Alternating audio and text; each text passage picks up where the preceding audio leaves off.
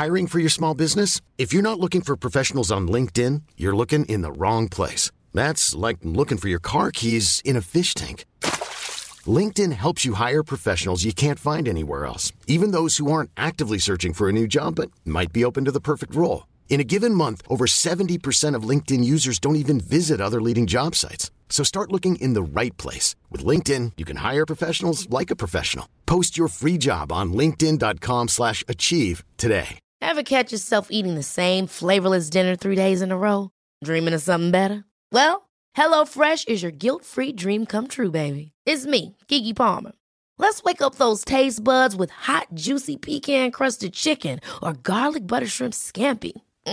Hello Fresh. Stop dreaming of all the delicious possibilities and dig in at HelloFresh.com. Let's get this dinner party started. Since 2013, Bombas has donated over 100 million socks, underwear, and T-shirts to those facing homelessness. If we counted those on air, this ad would last over 1,157 days. But if we counted the time it takes to make a donation possible, it would take just a few clicks. Because every time you make a purchase, Bombas donates an item to someone who needs it. Go to bombas.com/ACAST and use code ACAST for 20% off your first purchase. That's bombas.com/ACAST, code ACAST. This is a Lip Media podcast. The Mummy on the Orient Express is here. I've got 66 seconds.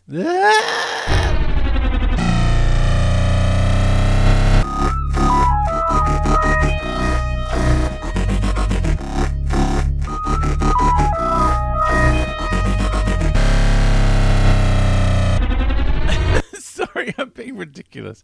I watched the season 8 episode, The Mummy on the Orient Express, which just sounds like a recipe for deliciousness, doesn't it? So, look, it's written by Jamie Matheson, who was one of my favourite writers from the Capaldi era. He wrote this one and the next one, which is Flatline, with the two-dimensional people. Also wrote the first one with Maisie Williams as a Shilda, where, you know, the aliens are there and all that kind of thing. Vikings, aliens, all that business. And he also wrote Oxygen, which I think is my favourite from the final Peter Capaldi season. It's like zombies in space, but really it's just suits with people in them who've passed on, but the suits keep working. It's really good. I like that one. Anyway, I was wondering whether he, you know, why he has not been with the show for the subsequent 2 seasons. And I saw a tweet that he said he'd pitched some things to Chris Chibnall, but they'd not really panned out. But yeah, he's good. I'm sad I haven't seen any more of his. I've said he's good, and then I'll probably trash this episode quite badly now. Anyway, we start with the mummy's coming, and there's a clock, and it's very Agatha Christie pastiche. Every time they make kind of, you know, like an homage to an Agatha Christie story, it's set in the 30s, even though, you know, she was writing up until 1970, I think. Like, I think her final Marples and Poirot's came out in the 70s. I mean, apparently she wrote them a lot earlier and locked them away in a cupboard. But she lived for a very long time. So she was, you know, writing after the Second World War, not just in between the 2 world wars. But that's the, you know, we've got flapper dresses and everyone's kind of dressed like that. So that's where this one seems to be taking place. We're on a train and the mummy's coming for an old woman. It's a very thin mummy, unlike our Pyramids of Mars mummies, which were buff with tiny ankles. So the Orient Express is in space like the Titanic, and it made me think that maybe there's a tour company that puts on ill-fated trips in space. What would the third one be? So we've got the Titanic in space from the Voyage of the Damned with Kylie. Then this one, the Orient Express in space. There has to be a third. Like, I feel like we need a third thing in space that really should be on Earth with people on it. I can't think of one myself, but like right now. But I really think there should be a third one. There should be, because, you know, things have to come in through. I don't feel like it's complete unless there's a third one. There's a woman singing Queen when the Doctor and Clara arrive, and they're having a fight. They're in the middle of a fight. So obviously something has happened before. From what I remember, I think it's just like Danny doesn't like her being in danger, and Clara being a strong, headstrong, forthright woman is doing what he's telling her to, and quitting the Doctor. Or the Doctor's lied to Clara. I don't know. I don't really remember. I didn't enjoy this series, so I haven't watched it twice. I know, it's confronting. So yeah, the Doctor gets angry at Clara's sad smile, and then this is apparently their final trip for some soap opera reason that I don't remember. Maybe I'll have to go back and watch it. Does anyone remember why she was crapped off with him? So the Doctor, they're talking about the Magellan black hole having sucked in all the planets that were in that area, which is a nice idea. Like the Magellanic Cloud is, lots and lots and lots of stars and planets. So this is basically letting us know this is way far in the future and everything's been sucked into the black hole. And the Doctor starts talking about various planets, trying to convince Clara to keep going, and she wants to hate him, but she can't, and she can't travel anymore. I can't remember why, but there's a reason.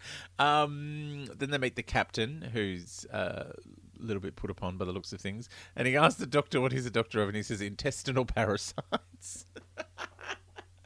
Then the captain explains the whole mummy thing, which we've already seen, so they don't show us him explaining it. Like, we just cut to the next bit. And the Doctor is kind of saying to Clara, oh, no, it's nothing. And she's like, no, it is something. It is something. And it's almost like he's trying to get her to be interested in danger again and excitement. And he's trying to brush it off as like it's not a big thing. And Clara is saying, you're still going to hang out. Like, you're going to come around for dinner. And almost like she knows if she stops traveling with him, she'll never see him again. Like, this is her first realization that that's it. So they have little champagne clink of glasses. This is our last hurrah. And then she's in her room talking to Danny Pink on the phone. And the Doctor's having a chat to himself. And it's quite an impassioned chat. It's like this and that. And he's kind of trying to work things out. And then he's like, quickly, I've got to go. And then he goes to knock on the door for Clara, and he's like, nah, I'm not gonna. And it reminds me a lot of the moment where Jodie Whittaker's Doctor's like, I'm talking to myself again. That's a good sign. So this is clearly a thing. And it is something like, apparently Tom Baker used to want to have a lettuce as a companion or a cabbage or something. I can't remember. And he's like, I could just talk to that. I don't need a companion. And I'm like, I think this scene and some of the Jodie Whittaker scenes where she's talking to herself, I'm like, I think Tom Baker was right. The Doctor could have had, just a vegetable as a companion. He would have been fine. Anyway, Clara goes to knock on the Doctor's door, doesn't realise he's already gone. And then the Doctor comes across Frank Skinner, who is playing a character called Perkins. He's the chief engineer. Frank Skinner is just a delight. I absolutely adore him, bless him. So then Clara finds Maisie. She's the granddaughter of the woman who died at the very start of the episode, the old woman that the mummy came for. Did I explain that bit? Anyway, that was the start. That was like the pre-credit sequence. And she smashes a lock with her shoe, even though Clara's like, I know someone can get you in here. Nah. And the Doctor starts talking about the foretold with one of the passengers who's wearing a lovely dinner suit. And the engineer's there too. And the foretold is the mummy. Like, it's a really good bit of exposition. Like, as far as info dumping goes, just having a new character from nowhere and asking them about the legend, and he's like, yes, it's 5,000 year old story. And so we don't lose interest in the info dump scene. The Doctor opens a cigarette case full of jelly babies. Oh my god, it's so cute. And then the mummy is on the loose in the kitchen. So we're seeing it happen. We're seeing the foretold, the mummy and his 66-second countdown as he kills someone, and no one else can see the mummy, just the victim. as we're hearing the tale of the mummy unfold. It's a really beautiful way to tell this story. It's like, we're going to show and tell at the same time. So the captain goes into the kitchen. He wants to cover up the other dead body. So that's the second one. Then we're back with Maisie. She hated her mum, who was really her nan, and wanted her dead, but now she feels guilty. It's very weird. And the doctor shows the captain his psychic paper to go, I'm your worst nightmare. And he goes, oh no, you're a mystery shopper. I wanted to be a mystery shopper. I thought that would be a fun job. I used to get really good marks from the mystery shoppers when I worked at the ice cream shop. I worked at the ice cream concession in a cinema in Basingstoke in the UK. It was a Haagen-Dazs. I know, me in charge of Haagen-Dazs. What a disaster. I actually lost weight working there. I once went on an ice cream and popcorn diet. Like, I would have, because the cinema had heaps of popcorn and it's quite filling. And so for my fruits and vegetables, I would have the strawberry ice cream, because it had big chunks of strawberry in it. And for my proteins, I would eat the pralines and cream because it had nuts in it. Yeah. I was 20. That probably was not going to go on for a while. I'd probably die if I kept on that diet. It was like a week. Anyway, I am only halfway through The Mummy on the Orient Express, and I have run aground on the clock, so we're going to have to continue this tomorrow.